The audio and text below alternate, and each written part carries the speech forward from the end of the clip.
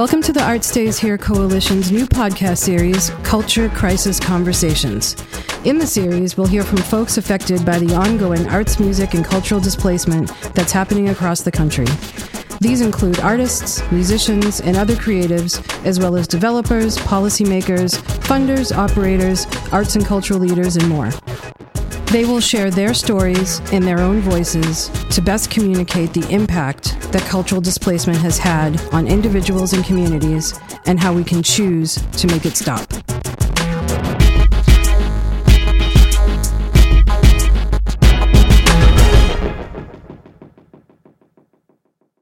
Hi, everyone. Welcome to the Art Stays Here podcast series, Culture Crisis Conversations.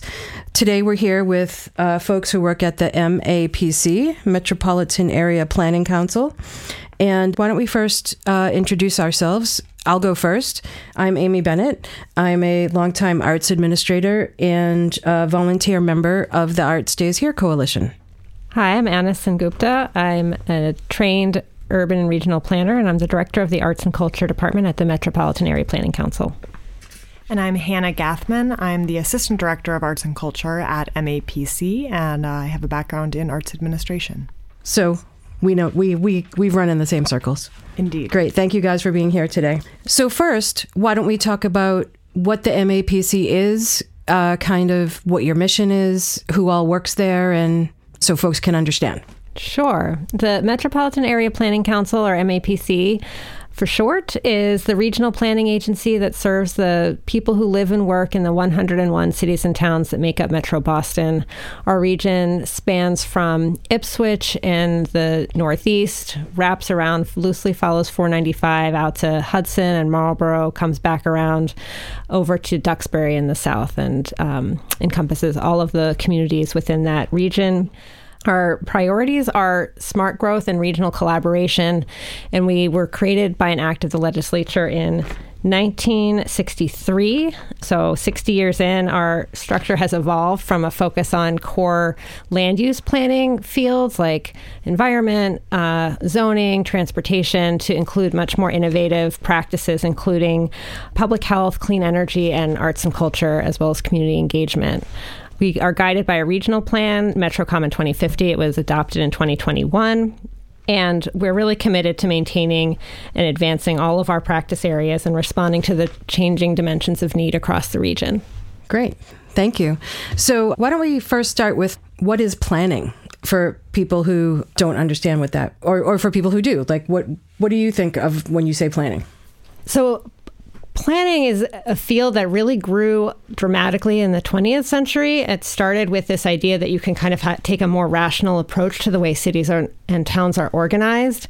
And starting in the 1960s, there was a lot of pushback that really forced planning to reckon with the people that live in the neighborhoods and the ways that kind of big changes to communities could really rip apart the fabric of communities. And so planning has evolved to become more of an exercise where there's a government staff who are able to work with and reach out to community-based organizations and community members to try to come together and develop a vision for what the future of the community can become, and then set a direction for how to achieve that vision through a combination of policy regulations, programmatic changes to how cities are run, and then opportunities for the community themselves to kind of take action and take ownership over what the changes will look like. So when cities or towns or neighborhoods, or even, civically, when we're talking about like a master plan or neighborhood plan, government and stakeholders get together, talk about the pros and the cons and what's working, what's not working, what's needed in the future, and try to take into consideration all needs of all people who live, work, and play. That's exactly right. In each area. Yes. And then how to do that over time collaboratively. That's right. That's right. And planning is not something that can happen once. It's an activity that has to happen over and over again. And while you may have a comprehensive plan or a master plan that tries to look holistically at the entire community, you also are doing neighborhood studies. You might be doing transportation plans, parking studies. And, we've been bringing in arts and culture plans to that mix as well. And has arts and culture been part of planning, or, a priority in planning always, or is that something newer?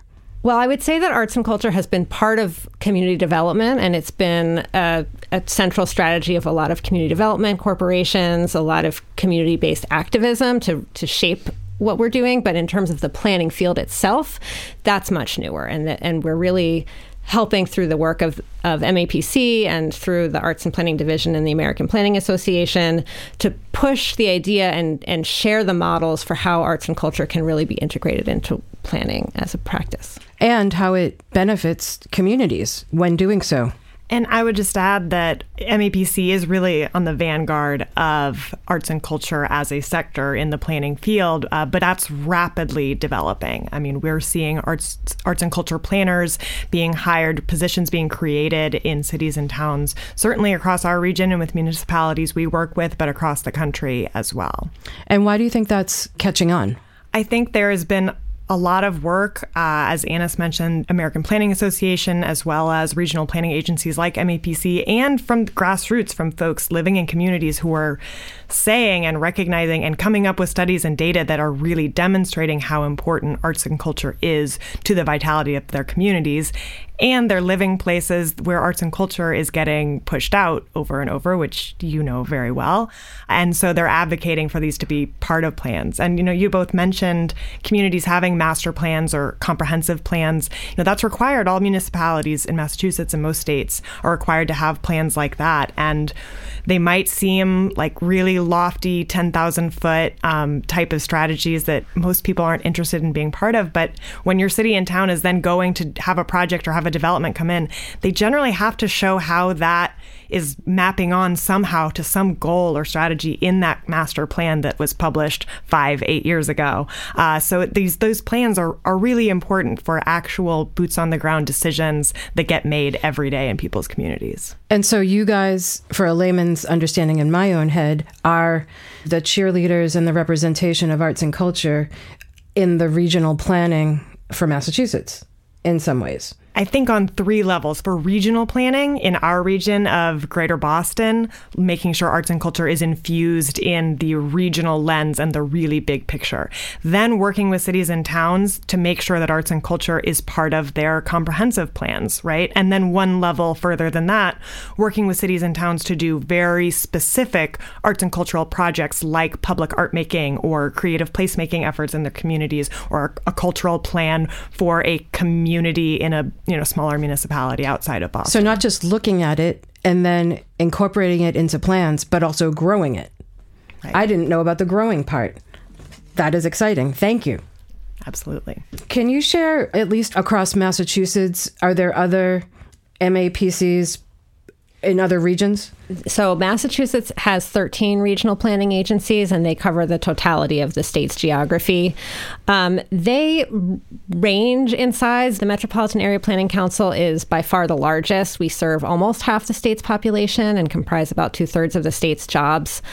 But within those other regional planning agencies, we do see a lot of increased interest in supporting arts and culture throughout the municipalities that they serve. And certainly in the Merrimack Valley Planning Commission has a partnership with the Essex County Community Foundation for a new initiative where they've hired an arts and culture specialist as a staff. So that's a great development, and really excited to see how that position grows and the kind of experiments that they're putting forward to how a regional planning agency outside of the Greater Boston region is really fostering this work across the other half of Essex County from what we cover. So something that I didn't put in the questions here, but I've been thinking about a lot lately, and I just got back from spending some time in Fitchburg, which I know that doesn't fall into MAPC, but the idea of gateway cities. Well, I wonder what the gateway cities are across the region. Chelsea, Salem, Lynn, Revere, all of that cluster are. Okay, great. So all the waterfront. Malden, too. Malden, yeah. Okay, yeah. And the idea that all of the stuff that we normally talk about in terms of Greater Boston and this area and the density and property values rising and pushing out creatives, and that's kind of what we're all here to solve, right? But when you're in the gateway cities, they have the exact opposite problem, which is they have space, they've lost their industrial culture and people and population and work and community, and some of them are actually even looking to arts to help bring that back. And I guess the one thing that I'll say about Fitchburg is that they just put shovels in the ground last Friday. It's going to be the Fitchburg Arts Community, where they're taking municipal city-owned buildings that are empty, and with their CDC, Community Development Corporation, choosing to make it artist live workspace that's affordable by design to help artists bring economic development and jobs and things to do to Fitchburg. Instead of here, where sometimes it's the problem, how do we get people to want to keep us? And then in other places, it's like, come on down, we want you. And I've been thinking about that insane dichotomy. And I've said to some of our colleagues, maybe it's crazy to try to keep what we have and make it healthy and doable in the Boston area. And maybe we should just take everyone and move them to Fitchburg or to New Bedford or, Lynn. And obviously then we come back to reality and say, no, we need to do both.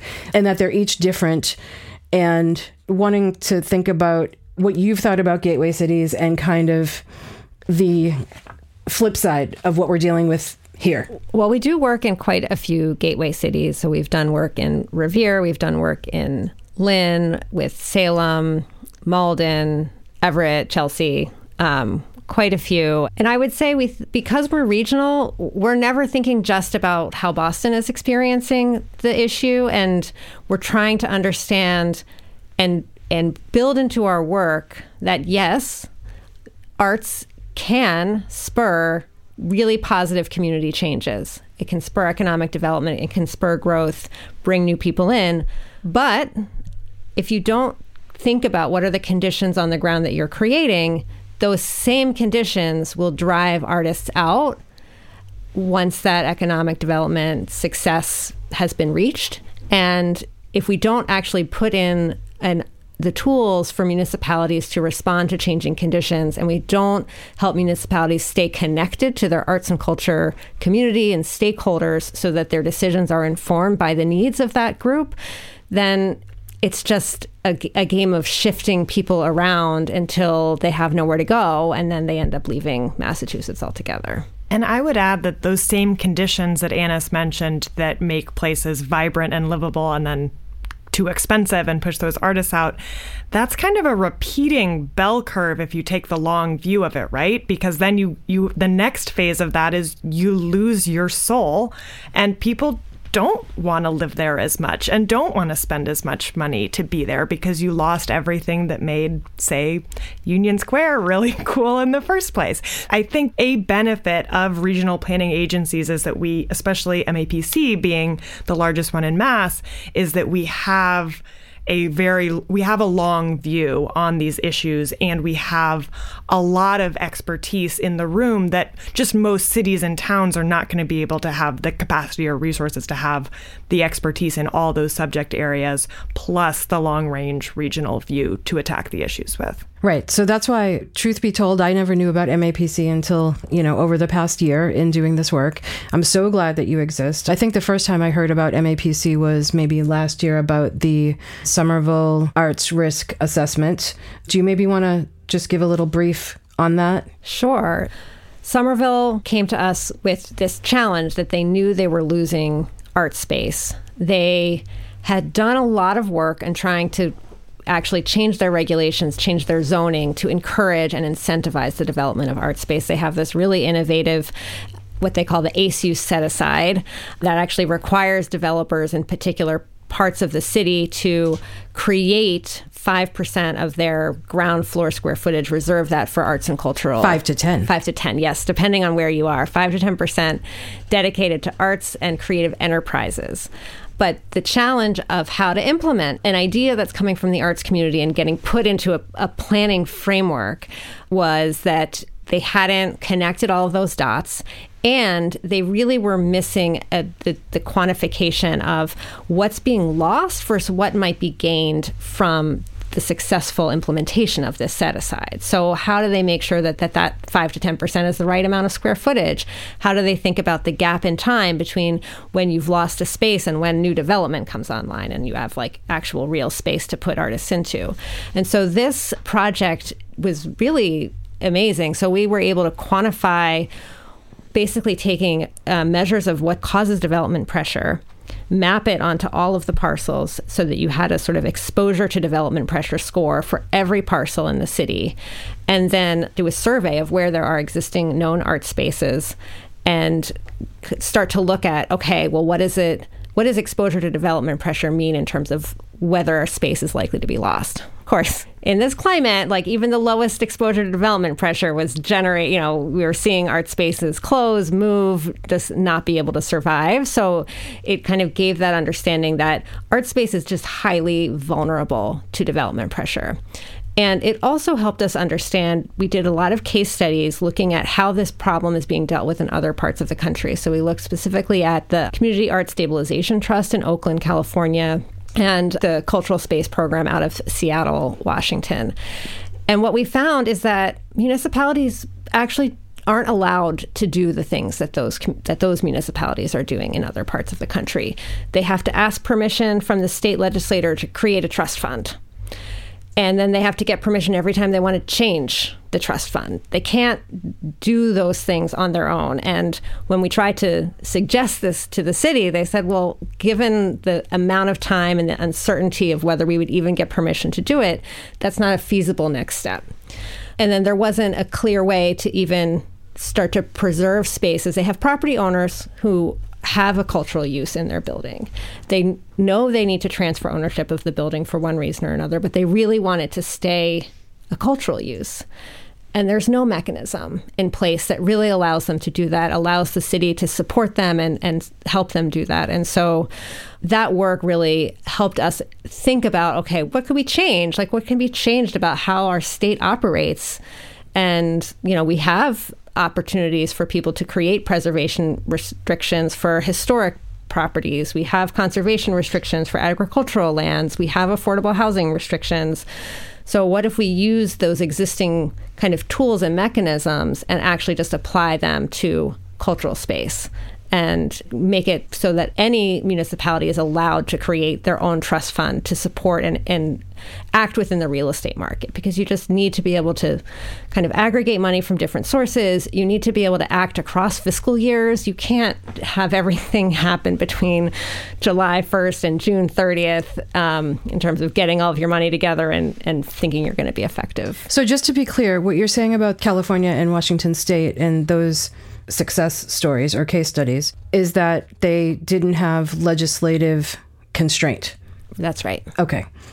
That's right. And I'll just add, backing up a step about, Annis's point of we developed these pretty sophisticated indicators to create this index of all these components, like proximity to an MBA station, proximity to a planned MBTA station, which everyone who's been paying astronomical rent along a proposed extension line for the last 10 years knows well.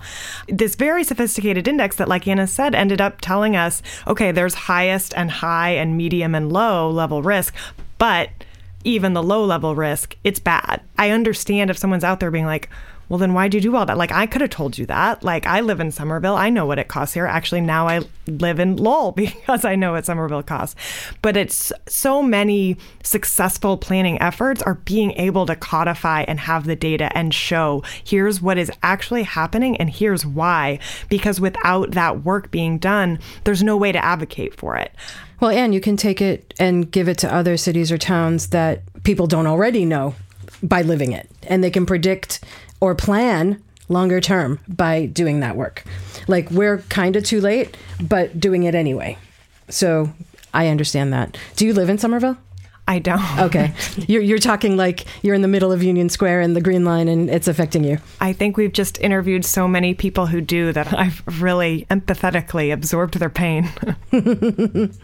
Great. I also, in learning about Somerville and its unique zoning, we talked about ACE, Arts and Creative Enterprise, set-asides from development that comes in, having to throw some money into a pot.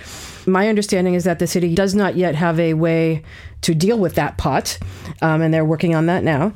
The other part that we haven't talked about with Somerville, and Somerville's on my mind, I was there this morning dealing with Somerville, is the fabrication zone. So when you did your mapping, I'm sure that you saw, and I have seen, So there's a fabrication zone which shows light industrial use, some of it arts, music, light fabrication. And when you look at that compared to the other zones, there is so little fabrication in Somerville. There is so much, every other kind of zone, including, of course, residential, et cetera, but there is so little in fabrication currently. And that's why that zoning was created in 2019 to protect it and keep it.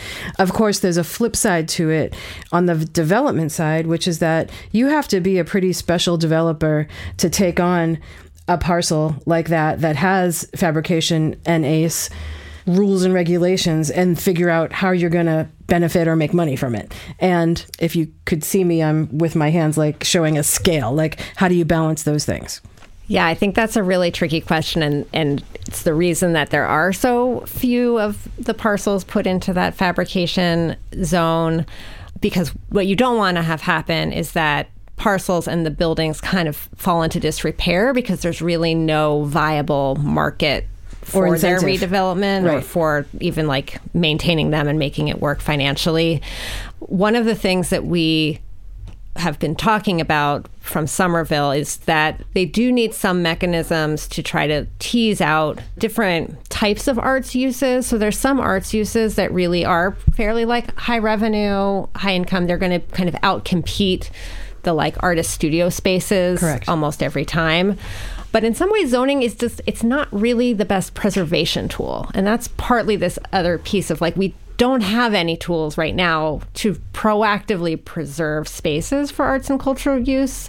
And so I do think that some of it is like the balance is off because we're trying to use zoning to do all of the things as opposed to having other zoning combined with other tools. Exactly. And zoning is just a really blunt tool. I mean, I think most people who work at the BPDA, the zoning agency for Boston, will tell you that it's a really blunt tool. So if you make it specific enough to really have the potential to have these, preservation effects like Annis is mentioning, then it's probably going to bite you in a lot of other places because it will be so specific. It'll be incredibly restrictive elsewhere. So that's like when you get into landmarking and CPA and preservation and some of those rules, etc. So it's interesting, though, that I think what you're also getting at is Boston, New England, Massachusetts, we have a lot of historic preservation. We have a lot of, like you're saying, land, buildings, property, etc. And we do well at that. There's money for it. There's zoning restrictions around it, and people understand it and pay into it. And it is seemingly working and thriving in terms of historic preservation. Not to say that there couldn't be more. Everyone always needs more. But we could take some of those tools and apply that to arts and culture, and especially if you're talking about preservation. And some of those buildings are historic, not all of them. But I don't know, that's what I've been thinking about too, is just like, hey, well, we have this pretty amazing CPA fund in Boston, and how come we can't do even 1% of that for arts and culture? But you're not here to solve the financial part of it, but just in terms of, like you're saying, there's other sectors where it's working, where there's policy. And is that a result of advocacy? How come arts and culture is behind, I guess, if you have any insight into that? I don't know if I have like total insight. I have thoughts about it. I mean, definitely where there are clear and usable policy tools, those are almost always the result of advocacy and long-term advocacy and kind of building coalitions and coming to agreement about what is needed. I do think that the government in the United States has largely tried to stay away from arts and culture. And so it has sort of pushed the arts and culture sector to primarily be oriented toward philanthropy as the way that it gets its problem solved. And that has been to the detriment of everybody, because we really need artists and cultural stewards and arts and culture organizations to be in conversation with our decision makers and our planners to make sure that their needs are seen and understood and taken into account for all of the decisions that are being made, because every decision has ramifications and it has impacts. And when the sector and the people and the impacts are invisible to the decision makers and the planners, they just will be taken into account. Yeah. Right. So, okay. So then the answer is that because there hasn't been enough advocacy for cultural space. And also that's maybe why some of this is coming to light now, because there now is some advocacy for cultural space because we just keep losing it. So that's really interesting. And so the more advocacy, the more people that join Art Stays Here or help the cause or even just, participate in your own civic lives. Oh, today is election day in the state of Massachusetts. You voted. Excellent. I don't have my sticker on. That being civically engaged is advocacy, but even just participating in your own neighborhood and in your own community and knowing what's going on and who's your city councilor and who's your state rep and kind of how are things affecting the skyline in Union Square is just phenomenal. And more is coming. So anyway, so you went from the Somerville risk assessment, and was the 3-city project born from that? Or do you think that was just separate, or? They weren't totally separate, but we actually developed the 3-city project primarily in partnership with the city of Boston. They had someone on their staff who had participated in the London cultural plan that had done a really in-depth inventory and documentation of cultural space in London and wanted to bring that to Boston. I assume that would be Melissa Meyer. That would be Melissa Meyer, yes.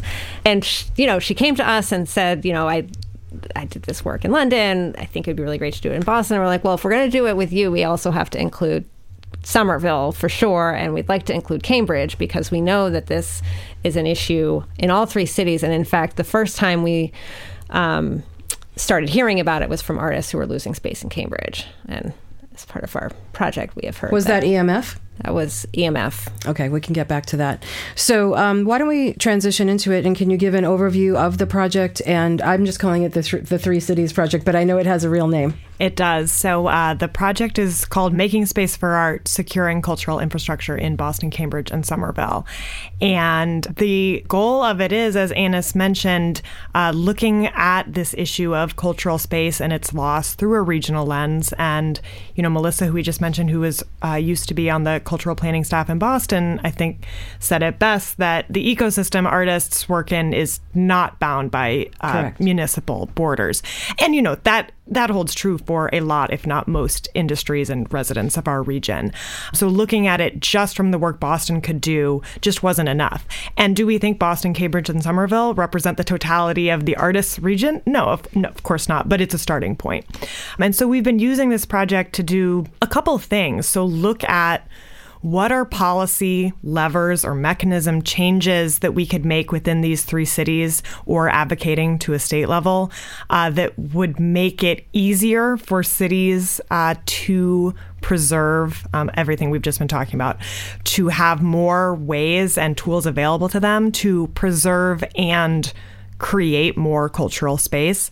What could the cities be doing from a policy and regulation side just to make it easier for creatives and artists to access and to operate cultural space that maybe has and do artistic and cultural programming in these 3 cities? Because we have, we don't have to look as far as California and Washington State. We have case studies in each of these 3 cities of what's working well in Cambridge, what's working well in Somerville, and how can we learn from each other and streamline some of those. So again, if I'm an artist working in this regional ecosystem, it's not a different set of red tape. One set of red tape is hard enough. It would be great to get to, one set of bureaucracy to deal with. And then also looking at this issue of the data. So we're talking about this example from London doing a pretty extensive data collection and inventory of cultural space, figuring out how we could collect that data, how it could be used in a way so that, jumping back to talking about Somerville and the arts and creative enterprise use set aside, when staff in Somerville go to a meeting and say, we're going to get this 5 to 10% of this new development online for cultural use, what should it be? right now we're not equipped with the data to say, well, here's what we lost. Here's a map, and here shows the desert of X, Y, or Z use. We also want to be able to use this data to look at this goal of no net loss, knowing that, and this is kind of a micro version of what you just talked about do we need to keep people in Boston or send people to Fitchburg? On the very micro level, if a dance studio in Cambridge closes, but 2 dance studios open in Somerville, like, that's a win for us. And Cambridge is not fighting to get that dance studio back if those operators are, alive and well in Somerville.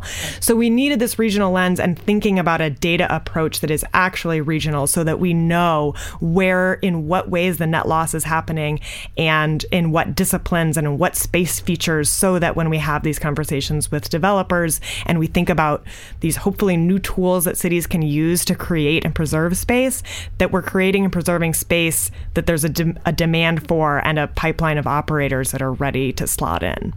So it's now November. You launched this almost a year ago.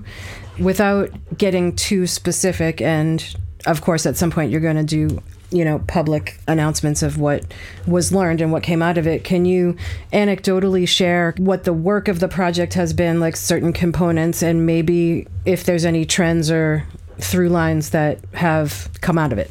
Yeah, I would say that the components of work that have gone into it have been a lot of engagement with the community. And that means a few things. We've engaged with about 80, we've called them cultural space stakeholders, which is a very planner-ese, but folks who operate space, who access space. They could be, dancers, visual artists, bookers, festival organizers, and hearing what is keeping them from doing their jobs. But then also engaging with planning staff, not necessarily arts and culture staff who are our project partners, but other planning staff, the BPDA in Boston, planning and zoning department in Somerville, about what their impression is of what the arts and culture assets are in their communities that they're planning for, and what data they have access to that informs the arts and culture landscape, as well as data and IT folks in these 3 cities too, to hear, if someone came to you, if a planner in your city came and asked, like, I really need data and mapping on cultural space, where would you even start? So we could get an idea of the landscape, both on the data and the planning side, as well as out in the field with residents and artists who are dealing with these challenges every day. So we've been doing the engagement. Basically, the spring and the summer of this year is when the meat of that engagement took place through individual interviews, group interviews, and focus groups. So with the planning staff and municipal staff, as well as the stakeholders on the ground, we had over 100 folks who were interviewed or in focus groups. And of course, every one of those people could have given us 3 more people that we could have talked to as well. And so we were able to do some of that follow-up organically. And the other piece, like I've mentioned, and that engagement has informed, has been creating a prototype of a data platform that is functional and usable by the 3 cities and can create really usable reports, so that an arts and culture planner in Cambridge could take this report and to their city council, to their planning office, and say, hey, this shows how much dance space exists in this portion of Cambridge versus a similar census tract area, say in Boston, and we're losing space. We don't have it here. Again, trying to inform those conversations when we're advocating for new space or preserving existing space. So I would say where we are in the project now is we have created a prototype of a data platform that works for those city staff. Now, getting all the data populated into it is honestly a different story. And so we're exploring with them, like, what are realistic strategies we can use to get this fully populated, because the functionality is there. Mm-hmm. And then we're also now working with the cities to work with them individually as well as a group to we've done this initial mapping of here's everything we heard from folks on the ground, and we've coded all the transcripts of these interviews and focus groups and done the qualitative research coding on it to say, here are the themes that keep popping up. Here's this word, the word parking, no surprise, comes up a lot. But talking to the individual cities to say, a temperature check of, like, here's where we see these policy recommendations taking shape based on the kind of ground truthing with the folks who are actually experiencing the barriers on the ground. What feels like it's short-term really addressable to you, what feels like, yes, we need to do that, but we need to figure out how we even approach it, and what feels like a longer term because we don't have the tools to actually do that change. Yeah, and I guess for me, some of the big takeaways is just how many people talked about the layers of permission that you need to get to use the space that exists as one of the big barriers to just being able to maintain a creative practice or maintain cultural practice. And it looks a little different city by city, but it's pretty consistent that there's many different permitting processes. They're not clear. They don't always take into account what is special about the way that artistic and cultural programming kind of comes together and serves the community. They're based kind of more on just a strict risk assessment framework, where the tendency is to say no.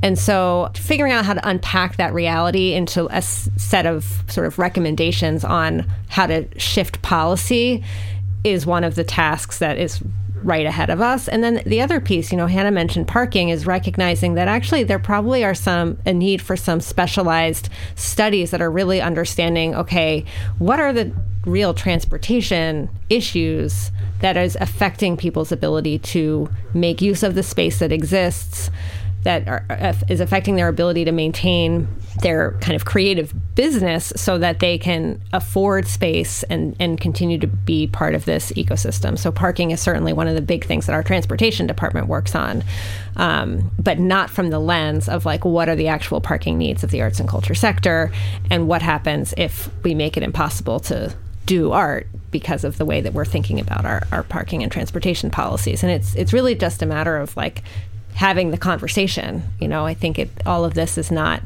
there's no intentionality of no one's trying to kind of dismantle arts and culture in our region. It's really just a matter of we haven't uplifted those stories, and we haven't kind of then used that lens to look at how to solve that problem effectively. So then my understanding of everything that you all just said is that it's really that arts and culture is now at the table where other sectors have already been. There are growing pains to that. You're doing the work of uncovering some of it, and at some point that work will have been done and things will have been addressed, and then some of those things will have been solved.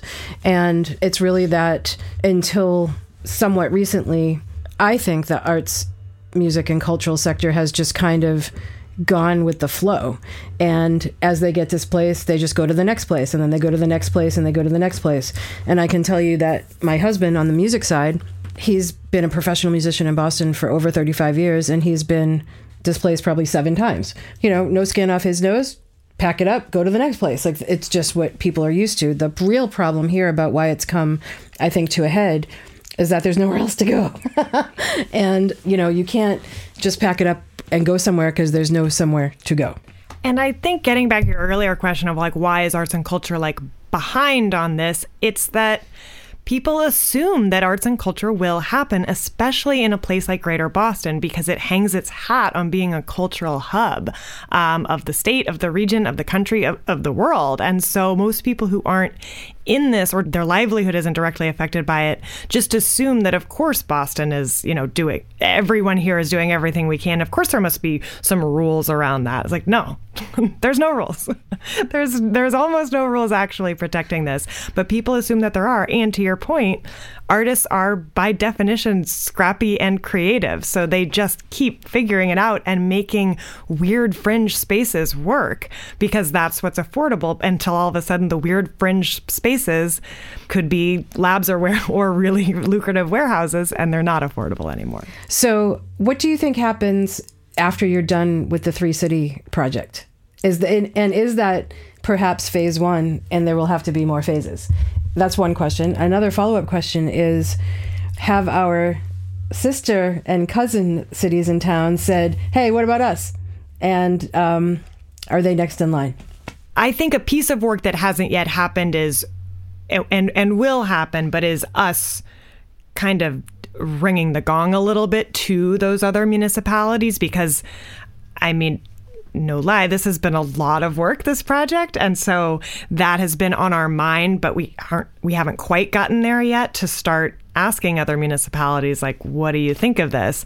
But we absolutely went into this project with the hope that this could be something we could add investment to and add interest in, especially when you're talking about a data platform, which, by the way, we have been calling phase 1 throughout this entire project, that this is a prototype of a data platform, and how could we expand project work and work with more municipalities to really make it more robust. Yeah, I would agree with that. I mean, I think the low-hanging fruit will be kind of implementing things that we probably already know need to happen. You know, making sure that people are defining cultural uses in their zoning in the same way across all 3 cities. Taking the places where, you know, Boston has documented some of the core needs for good housing for artists, and sharing that across the cities and figuring out how to codify that. Thinking about the ACU set-asides in Somerville and helping to think through how Cambridge and Boston could be adopting similar tools. So just kind of taking what's already working and trying to get that more aligned across the 3 municipalities. But then the phase 2 of the work is to where we've unearthed topic areas that we really weren't able to figure out, okay, well, what is the policy landscape right now? Like, you know, noise and sound ordinances have come up, for example. And that is something that we're starting to dig into, but it actually requires some amount of effort to really understand, okay, where did these noise ordinances come from? How are they enforced? Why has this become a problem, a bigger problem now? And then what are ways that what are the kind of levers that we can pull to make them not be such a problem? And really, some of it might just be educating the municipalities to understand the impact that they're having on the arts and culture sector. Some of it may need to be kind of finding some better practices about how they're written, how they're enforced, and things like that. So I do think there will need to be some additional kind of focused study on areas where, you know, there's clearly a problem, but we don't know what the exact fix for it is yet. Did your outreach to stakeholders include developers? It did. We didn't end up doing like an entire focus group of developers, but we had a couple interviews with developers who have had experience in mixed use and cultural space projects. And I did want to add, you know, we're talking earlier when you mentioned, you know, doing this balance of how do you make fabrication make sense and work out, you know, developers are not necessarily, you know, the villain in this equation, right? There's plenty of developers out there who got into that field because they wanted to see smart growth and mixed use and really interesting, vibrant communities, right? Mm-hmm. And again, they don't have the information from us yet to be able to say, like, and this is specifically what we could build out that would help this community, this city, this region. So there's a lot of developers that are saying, like, well, let us know what you find out, like, invite us to this conversation. So I'd be remiss to not mention that piece of the equation. I'm glad that you said that. And we've come across all kinds of developers, as I'm sure we all have, you know, I mean, and there are some, you know, giant behemoths, and there are some little tiny guys and gals, and then there's some in between. There are some that focus just on affordable housing. There are some that focus on just labs. There are some that focus just on arts and culture. There's, you know, schools, etc., blah, blah. And you're absolutely right. There are some that are good guys and want and believe in development without displacement. And there are some that are really good neighbors and that are really skilled in trying to, with intent, follow through and do good. The other thing that we talk about all the time, but we talked about specifically this morning with developers, I don't know if this is surprising, but just a huge disconnect of culture and language. And maybe you found some of this in your outreach to stakeholders in terms of, like, what is it like to be an artist and musician, and what goes on in your life and what you need and how you navigate that, versus government, versus developers. And today we had this conversation about, well, we have all this space, we'll just make it co-working for artists. And right there was this nugget of, wait, you're not, you know, there's a disconnect here, and there's a language, and because artists and musicians, I mean, when we're talking about workspaces, you basically need a private space, sometimes a soundproof private space, and in a musician's case, where you store perhaps $20,000 or $30,000 worth of gear that is not co-working. And I think you're probably in a similar position, and maybe the arts councils of each of the cities, and certainly Art Stays Here, we think that one of our jobs is translation. And it seems really kind of silly to say that we're all smart, we all want the same thing, no one's trying to screw anybody, but like actually saying, well, what do you mean here? And what do you mean? And what do you mean? And like, for some developers to understand, they might think, oh, low cost co-working space for artists or a maker space is totally different than private artist studios. So anyway, I just wanted to share that anecdote about translation of culture. And another thing that also came up in terms of actual artists and musicians, the scale is just imbalanced in terms of, this is some of the things that we've found in our work and case studies, is if you're a developer, that's your job. That's what you do. And, you probably have someone that does community relations, and you have someone that does, presentations, and someone who's, all the team that works in development. Some of those folks' job is to just go out and talk to the community and, get community education and buy-in and work with government relations and public relations and so on and so forth. If you're just an artist or a musician in your space, you're working your day job. Most likely you're doing your art on the side. Most likely you might have a family. And then, you have to learn about, how do I keep my space? How do I get civically involved with government? And like, how do I testify at a public hearing? And what I mean about the imbalance, it's not so much that artists and musicians can't participate in that, but A, do you already know? B, can you fit it into your life? And C, can you somehow move the needle when all these other folks are in government and in development are doing it for their day jobs? That's what they get paid to do. That's what they're expert at. And the imbalance, I wonder if you heard any of that in your outreach. Yes.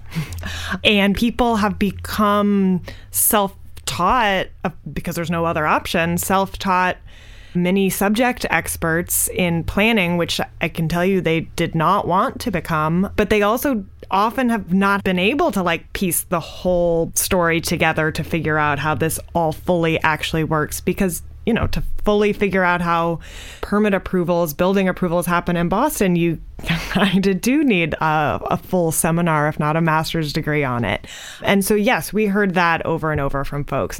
I've tried to figure this out. And I think we can all appreciate that the folks we talked to in this project, which was a variable group, certainly, but they're still self-selecting that they were like, yes, I'll come talk to the Metropolitan Area Planning Council about this issue of cultural space policy. So they were the most informed and active in advocacy slice of the pool here. So they were the most informed, and they were willing to talk to us. And they still were saying, how does this work, and how do I possibly have time to do this and learn this? And even if I do, can it move the needle? Right. And I think that, again, going back to one of the earliest things we talked about today, is this rise of arts and culture planning as a field, and arts and culture planners and arts councils having full-time staff within city and town governments. That is a role that we play, or should play, is being that translator to the stakeholders we serve. And a big chunk of those stakeholders are artists. One of the things that we hope to do is come up with a glossary, and maybe we'll work on that with you. Absolutely. That's a great idea. And I just wanted to add that, I see one of the big benefits of having arts and culture planning as a part of what government does, and have government have to be responsive to the arts and culture sector, is it trains government to interface and interact with individuals. We're not really well set up to do that. We're mostly set up to interact with businesses or organizations, but we need to serve the individuals and the families, and artists within their role are individual and not a collective. They're not a collective. It is a way to actually make government more responsive to and more aware of the impact that it has on the individual experience of being part of these systems. And I would add one more thing, that, again, the benefit of being in a regional planning agency with all these areas of expertise within it is that we really do inform and teach each other. So we're also, as the Arts and Culture Department in a large regional planning agency, we're translating to the transportation planners, to the housing planners, to the zoning experts. I'm not a transportation or housing or zoning expert, so they're teaching me every day. But then we're also joining their projects and having them join our projects so we can work toward, this ideal future where everyone's automatically thinking about, oh, how would this project affect arts and culture, though? Thank you. Yeah, I think I have an understanding of something, and then I talk to other people and assess, reassess, now strategize again, then talk to more people, assess, reassess, talk again. And it's overwhelming for me to have worked in arts and culture in different ways for over 30 years, and only now, in the past few years, really be thinking about focusing, unpacking space. And, so much of my career in history was always about sales and marketing and about branding. How do we get more concert tickets sold? How do we get more records sold? How do we get more coverage in the media? How do we get more in theater, in opera, butts and seats? And all of that is still real and has its own needs and its own ecosystem. But coming to focus on, where is the work made?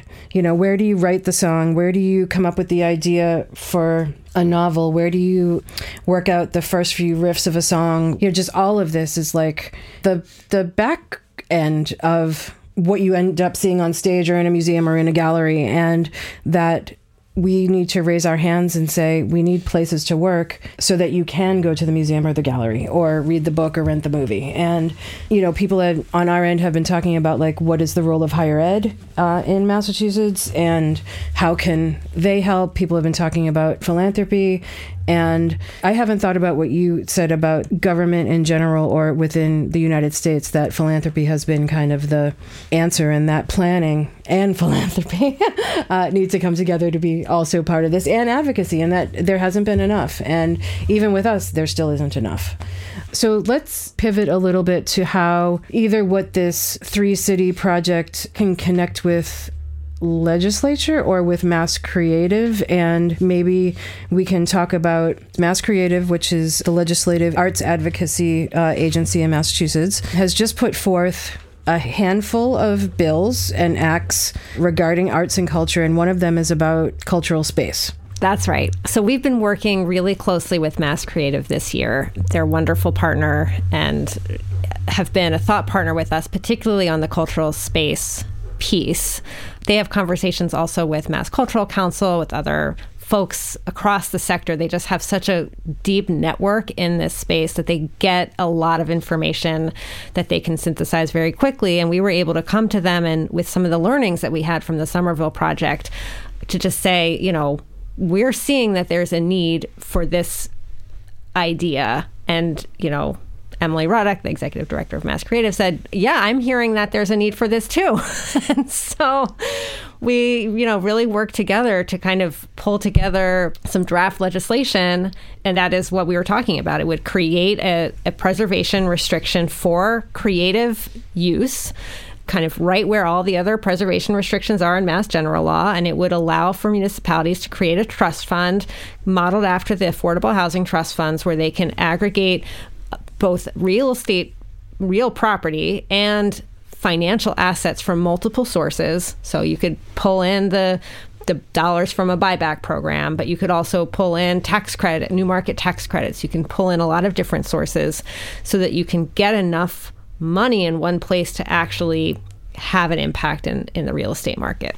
And so we're really excited about this legislation, and it's so Mass Creative has 5 bills on its platform, and MAPC has endorsed 4 of them as part of our policy priorities. So there's the Creative Space Preservation Act. There's also the Place Act, which would create funding for public art and would also codify a process by which municipalities can commission public art that is compliant with another tricky law called 30B, which is our procurement law, and would also kind of bring in the best practices for how you do public art commissions that municipalities hadn't been able to use prior to this. And then there's the Downtown Vitality Act that would use dollars from online sales tax to actually fund district management entities, and planning for districts, including cultural districts, would be an eligible entity in this, which would be amazing. And then the Cultural Equity and Tourism bill that I think is just a really great way to think about how do we expand the kind of organizations, arts and culture organizations that are represented as part of the tourism field that really is like so central to what arts and culture is producing. So when you say MAPC endorses 4 of those, what does that mean? Does that mean that the advocacy folks at MAPC then also are trying to elevate that in the legislature? That's right. So we have a government affairs team, and we have policy priorities across all of the areas of our work, but our government affairs team, gets meetings with legislators and make sure that our council and our officers are aware of the bills so that we're able to kind of activate the networks that we have, including our municipalities, to really be more vocal supporters of the key legislation that we think is really important. And, we can also be thinking about, okay, well, even if this isn't passed as into law, are there other sort of legislative opportunities where we might be able to kind of make movement on this or get something passed, like the economic development bond bill or other ways.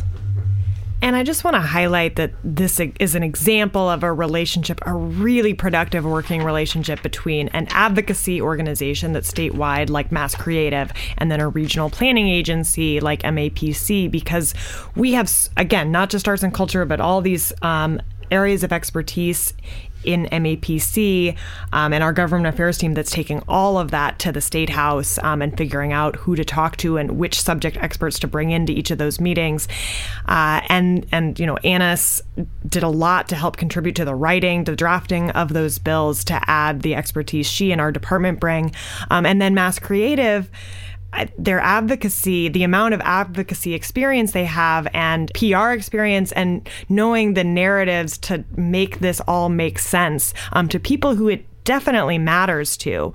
But so much of this stuff that we're talking about that is really exciting, that could be huge change from these bills, a lot of people who work in this sector would understandably think like, well, that must already be a thing. Right. And it's not. It takes real advocacy experts like the folks at Mass Creative to tell that story in a way that makes sense and also shows the urgency and importance around the legislative process. Well, it just also goes to show, of course, we've done a podcast episode with Emily and Kelsey at Mass Creative, but we probably need to do a follow-up in a second episode where we actually talk about how those bills came to be and kind of why and how they rose from probably, if there's 5, there was probably 25 or 105 and how we got to that. And so I guess on behalf of Art Stays Here, I want to say thank you to MAPC and specifically you guys and Mass Creative for helping come up with those bills and talking with our legislature and also bringing awareness about what artists and what culture and our sector needs from legislators, because they certainly, for the most part, don't know. Yeah, I do think there certainly are legislators who do know and who are real champions of the sector, but the work is really getting the word out to those who don't have it at the front of their minds and really help build that story. And, we've been doing verbal testimony and written testimony. And one of the things that our Mass Creative and our partners are asking us for is, can you help with the data story? Can you help us get the reliable data that helps all the legislators who aren't already bought into this to understand the scale of the problem, the urgency of the need. And so we've been really grateful to all the folks who, we have available, all of our data services department, our government affairs team, communications. They're really been helpful at helping us pull together all of that work. Great. Well, I want to thank you both for being here today. And I've learned a lot just from this conversation. And is there anything that you would like to share that we haven't talked about? Or is there a way for folks to get involved? Or do they get involved with MAPC? Or should they get involved with Mass Creative? Or what does the everyman or woman do? I think the answer is all of the above. We send out about a monthly communication where we let folks know about, things like the policy advocacy and what can be done. We also do a lot of project work. Boston, Cambridge, Somerville is, project we were talking about today and Somerville's past project, but we do projects all over this region of 101 cities and towns. And I'm sure you have listeners throughout that region. So to be able to plug into stuff that's happening, uber locally too, we give updates on that. We have, might have a community-wide survey that's out in Revere or Needham and really, really want, more responses and more investment in those projects. So you can go to mapc.org. You can sign up for MAPC-wide updates. You can also go to the arts and culture page and sign up for arts and culture related updates, and just be on the lookout for things that are happening in your specific community too. And we'd love for more people to be aware that arts and culture planning is a thing. And so if and when folks are getting municipally engaged in their own communities, to ask those questions of, is there a cultural plan here? And some cities and towns have the bandwidth and the capacity to have staff, people on staff who could run those. But we work with a lot of cities and towns who don't have that bandwidth, and they come to MAPC and apply for technical assistance, and they end up, not paying out of municipal pocket, but just with municipal time and in-kind match to bring that type of planning project into communities that might not have the resources to do it on their own. I guess the other thing I would add is that you think as a regional planning agency, we're somehow all knowing about all the different things that are happening on the ground. But, we mostly are structured to work directly with cities and towns. And there's a lot of stuff that we kind of hear about happening. I know there's grassroots efforts to kind of inventory cultural spaces. There's folks trying to solve the problems on their own. And I definitely would just encourage anyone in that role to reach out to us and see if there's ways that we can kind of combine efforts, or just don't assume that we know, because we don't always have the deep networks in every neighborhood or every municipality to know everything that's going on. And we definitely love to hear about it and love to find ways that we can be better serving all of the folks in the community. Great.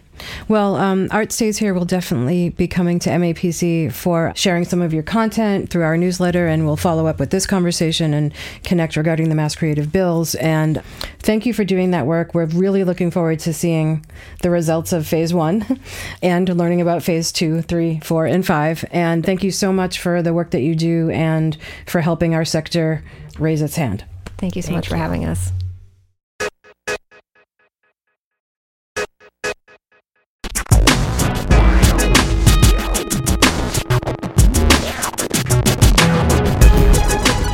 Thanks for listening to the Art Stays Here podcast series, Culture Crisis Conversations. You can listen to all of the episodes from our website, artstayshere.org, or wherever you get your podcasts. Thanks to our partners, New Alliance Audio, New Alliance East, and the Record Co. And thank you for the funding from Boston's Mayor's Office of Arts and Culture. Join the movement at artstayshere.org.